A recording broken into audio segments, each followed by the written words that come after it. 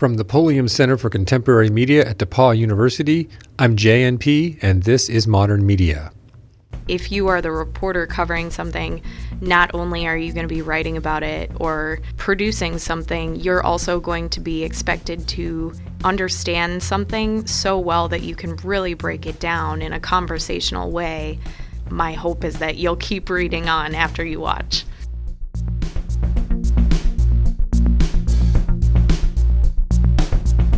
My guest today is Dana Ferguson. Dana is the political reporter for the Argus Leader in Sioux Falls, South Dakota, where she covers the State House. Welcome to the podcast, Dana. Thank you. So you're a fairly recent college graduate, somebody who you graduated in 2014, right? That is correct. That is correct. All right. I guess I'll start with the obvious question. You know, for someone your age, growing up in the environment you grew up in, the media environment that you grew up in, what attracted you to print journalism first? Yeah, I was really attracted to the ability to do a lot more long form or deep investigative journalism. I liked some of the ideas of television reporting or radio reporting, but felt like there weren't always the opportunities to do long investigations, sort of in-depth stories in that same way. Sorry, I'll make sure my microphone's working here too.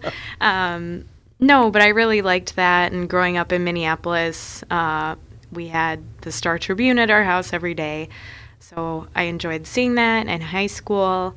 I had a really great journalism teacher, so she helped us put together the paper every so often. And I really enjoyed that and enjoyed having sort of the beats or the sections rather than just doing sort of breaking news or general assignment news all the time.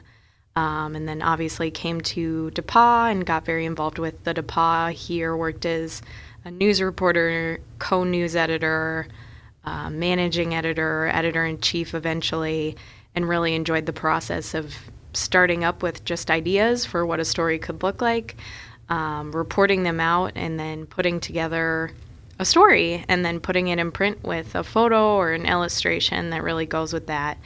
And now I'm very fortunate I get to continue to do that. And I would say it's definitely not the same emphasis of print first. Mm-hmm. For us, it's absolutely more about digital first, and that's what our editors tell us every day. Don't worry about the paper so much as getting something up online and making it attractive to web viewers, which is obviously very different. So when I'm going to pick up on that. What does that mean to, say, make it attractive to web viewers? Is there something very different about that? I think there is. My sense is that you write a little bit differently for someone who's going to click on your web story than pick it up in print potentially. There's, for us at least, a lot more of a conversational value, and I think I'm hopeful that for millennials that's going to be something that's more attractive, sort of being able to read into something that's a little bit easier or just more inviting than a hard news lead. And I think there's a time and a place for both. But if you can start out more of a conversation with your reader and just slowly get them into the story you're hoping to tell, that can be a lot better at getting them excited about something like the state budget or just something a little less exciting to talk about. That's really interesting to me that you would have a slightly different style to your writing for the web than for the print edition. I always imagined that, well, the web edition will just be the print edition on the computer instead of in my hand. But it sounds like actually, no, there's a slightly different approach to writing leads, to the way you structure the story, as you said, to get readers who are maybe used to a different kind of format. Mm-hmm. Is that true? I think so, yeah. And we do a lot of work with that. We're able to work with online metrics so we can see how many people click on each story, how long they stay with it, and you can then go back and say, okay, so about paragraph 6, that's where I lost them. What is it about this amount of the story that worked? And then beyond that, what didn't work? And is there something here that was deterring them from moving on, or was it really just these top 6 paragraphs that had everything they wanted and then cut them out? And how can we sort of extend that intrigue a little bit to keep them interested in this story longer. Oh, that's really interesting. I mean, so do you use something like Chartbeat? Yeah, we do. Okay, Yep. so Chartbeat. So for our listeners who don't know what that is, can you explain that? Sure. Chartbeat is sort of a web program that lets you look at sort of how people are accessing your website, whether it's through social media or clicking on your website's homepage. And then it shows you how many people are looking at your story at any given time, the average retention time, and sort of just general information about who's reading, how long they're reading, how they got there. And obviously this is really helpful at a time when newspapers especially are trying to move very much to the online world and get advertising that way, to know what our readers want to read about, and how we can best construct stories to keep them, or put in photo galleries or videos or something like that to make sure they are spending a lot of time reading and staying with us and clicking on to other stories that might be related once they're on our page. And that's definitely something that's different to me. Not every news company works that way, but I think it's been really interesting to see that model, and it makes sense for deciding, how am I going to spend my day today? What is going to benefit the world as far as getting information out there that's important, but also what is something that our readers want to know? How can we headline it in such a way that they're going to say, oh, that matters to me. I want to know about this. That's, it's really interesting to me, because my initial response to Chartbeat when I first heard about it was, I don't know. This seems like it's just, you're trying to find out what's the most popular story. But as you're speaking about it, it strikes me as that there's a value in this in terms of writing and engagement with audiences. So in some ways, it's like a built-in, it's almost like a built-in critique that, this is where you're losing readers, and there's something here that you can shift a little bit to make your writing more engaging, or whatever Right. it is. So rather than just, this is, we need more stories about, lost kittens. But it's not that. It's more about, we need people to stay with the story longer. Right. And I think there is definitely something to be said about having an editorial staff that has a sense of journalistic integrity and a good sense of ethics, and knows we're not going to exclusively write about every single crime story, because sure, people will have an interest in those things, but you need some of the dry stuff too. You need to write about the budget, but that requires something extra from the reporter in saying, okay, how do I break this down in a way that tells people this matters, here's why it matters, here's why you should care. And how do I headline it in a way that draws people in, rather than saying the budget is XYZ, teachers aren't going to get the same amount of money this year because of this, read more. Yeah. I want to talk to, I was looking through some of your work online, and I noticed one story was about, a fairly recent story. You were covering like a murder trial or something, and you were doing video on the website. So there was the story that you had written, but there was also a video of you out in front of the courthouse on a very windy day. I could hear it in the microphone. But I wonder if you could talk a little bit about that, because as a as a print journalist, is that a burden, or is that just something that's expected now? How does that work? Yeah, and that was something that's been pretty different to me.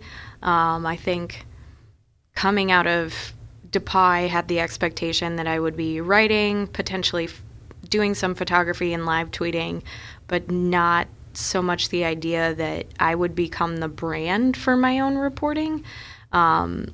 So it's been different and requiring a little bit more conscious decision making about what I choose to wear or something on a given day.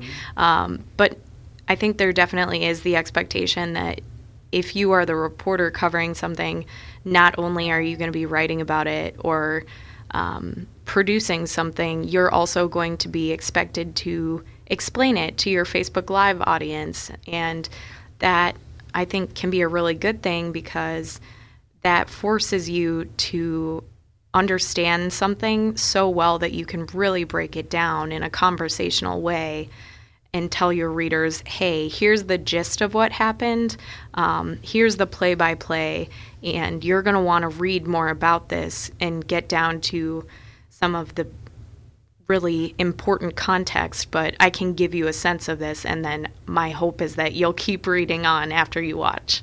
I heard a nice definition of critical thinking the other day, which was the ability to summarize what someone else was saying. And I thought, well, it's a little narrow, but I like that idea that you should be able to take anything that's complex and summarize it for somebody so that they can understand it. And in some ways, that kind of training that one might get in college is maybe even as valuable as the training that one gets in, say, a journalism school, like here's how to write a lead properly, which is not the only thing journalism school does, but that ability to translate to your audience and then have to do it in video and on social media. Mm-hmm. I want to pick up on something you said, which was your brand. It's not the first time I've heard a reporter talk about doing social media and other things under their brand. And can you talk a little bit about how you have to think about that? Not in necessarily like a commercialized way, it sounds like, but just an identity that you need to communicate to your audience. Can you talk a little bit about how you do that? Yeah. So my sense of that is I have a group of readers or followers who want to know the most up-to-date information about South Dakota politics and state government. And I want to make sure that on a daily basis, I'm having a conversation with them through Twitter, through Facebook, through my stories online, or any other platform that might be helpful, whether it's connecting with them in person or any format that it comes through, to make sure that I am giving them the best, most up-to-date information that I can. And then hearing them when they give sort of feedback about, well, here's what I think, here's what I want to know about now that you've told me this. And I think it's a scary thing at face value to say, I am my own brand now and I need people to buy into me or to care about what I have to say. But I think what's most important about it is just being a strong reporter, being a good journalist, and wanting people to have information because they absolutely deserve good reporting. And I think that's true of anyone. It's interesting. We talk about it today in terms of branding and all that kind of thing, as if this is a relatively new thing. But even when I was growing up, our local paper and our local TV stations had writers that you wanted to read. Mm-hmm. For me, it was in the sports page. There were writers I wanted to read, or people on TV I like to see. And so they had their brands. It just wasn't so overt in terms of the world of social media. So I'm always a little bit suspicious when people get angry at journalists by saying, well, you're too focused on your brand. Well, journalists have always had kind of a brand, right? You're a writer and you're trying to reach your audience. And it seems to me it's really about communicating mm-hmm. and establishing a relationship. Yeah, no, I would certainly agree with you. And I think it is just very important to have that connection through social media or otherwise, taking phone calls or letters or whatever from readers, just so you always have a good sense of what do you want to know about, how can I help you understand that better, am I doing okay at sort of translating what you're telling me into what you're getting every day in our content, and making sure that not only is it there, but it's accessible and it's provided through sort of different formats that really help you understand these deeper issues and why they matter. Why don't we take a quick break, and we'll be right back with more of our conversation with Dana Ferguson.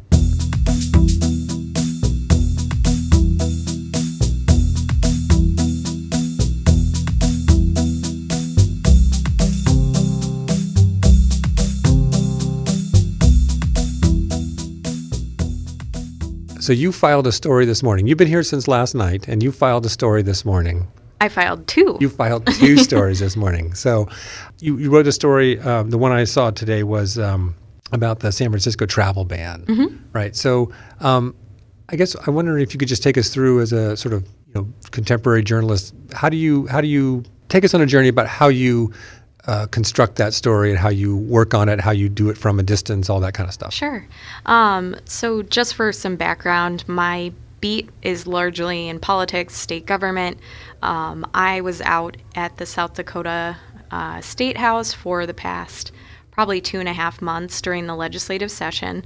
And a fun fact also, though everyone outside of South Dakota thinks the capital is Pierre, it's actually pronounced Pierre. Fun thing to know. If you ever go, you'll sound like an expert. No, so we had a good amount of follow-up reporting to do just because over the course of that time there were many, many bills passed. Some were more controversial than others. Among the more controversial was Senate Bill 149, which dealt with setting up protections for religious adoption or foster care agencies if they choose to have a policy that says, we don't want to adopt to parents who might be same-sex couples or who are not Christian. So on its own, that's a process, a debate that happens a couple times over in the State House. The governor signed the bill, I believe, 2 weeks ago now. And then in the follow-up, obviously the city of San Francisco had a conversation about that and said that is something that we feel meets the threshold of being unacceptable to us and to our policy, which says we're not going to send our people anywhere that has a policy like that or a law like that. So South Dakota, you're going to be on the list of 5 states now that have enacted laws that seem to be discriminatory to LGBT people. So I'd heard a little bit about that last week, got some follow-up from the city administrator's office, I believe on Friday, and knowing what I know about web patterns, Monday morning is the highest traffic time for our website. So I said, I can put this together for Monday morning, get some really good web traffic, and start a conversation about this week. I mean, that's fascinating to me. So you not only have this story that's important to the local community, but you're also thinking about the way it's going to reach that audience in the most efficient way. And so sort of mobile, your mobility doesn't get in the way of you filing stories that are going to be meaningful at a certain time. Right. I mean, I really think that's a sort of useful way to think about sort of contemporary journalistic practices. You're not tied necessarily to a very specific news cycle, or you can think about the news cycle in different ways. Right. And I'm very lucky, too, to have sort of the proper technology to be able to file from almost anywhere, and just that mobility that can be so nice if I want to have a day where I'm really focused and reporting from home versus in the office where it can sometimes be noisy and distracting. Yeah. Office is noisy and distracting. One last question, and then I'll let you go. Obviously one of the cliches that's going around now is that journalism is dying, and of course we know journalism is not dying. Newspapers are struggling a little bit. What do you think is the great calling card for journalism today? Like, why should people want to be journalists today? I would hope that there is always going to be that desire to shine light in places where it's not always authentically shown, and to hold people in power accountable for the decisions they make and the things that they do, especially when they're elected to those positions. I think inherently at a university, too, that's something that needs to happen, because obviously every student here is a stakeholder in this institution. They're paying money to be here, and they have every right to know what is happening at every level, and how those decisions are going to impact them as students, later as alumni, and then as they go out into the world as people and they look back at their alma mater. I am hopeful that there is more of a sense of that now, that people are feeling like they want to make sure that they're getting legitimate news, not fake news, and that they might be more willing to buy into that rather than say, I don't understand why I have to pay to access news online, that they might be more excited about supporting journalism. Well, great. Thank you. Dana Ferguson, thank you so much for joining us today. Thank you for having me. It's been a pleasure talking to you. Thank you. My guest today has been Dana Ferguson. Dana is the political reporter for the Argus Leader in Sioux Falls, South Dakota, where she covers the State House. You can find links to some of Dana's recent work at our website, www.modernmediapodcast.org. Modern Media is a production of the Pulliam Center for Contemporary Media at DePaul University. You can find episodes of our podcast on iTunes, Stitcher, Google Play, and SoundCloud. As always, thanks for joining us, and we'll see you next time.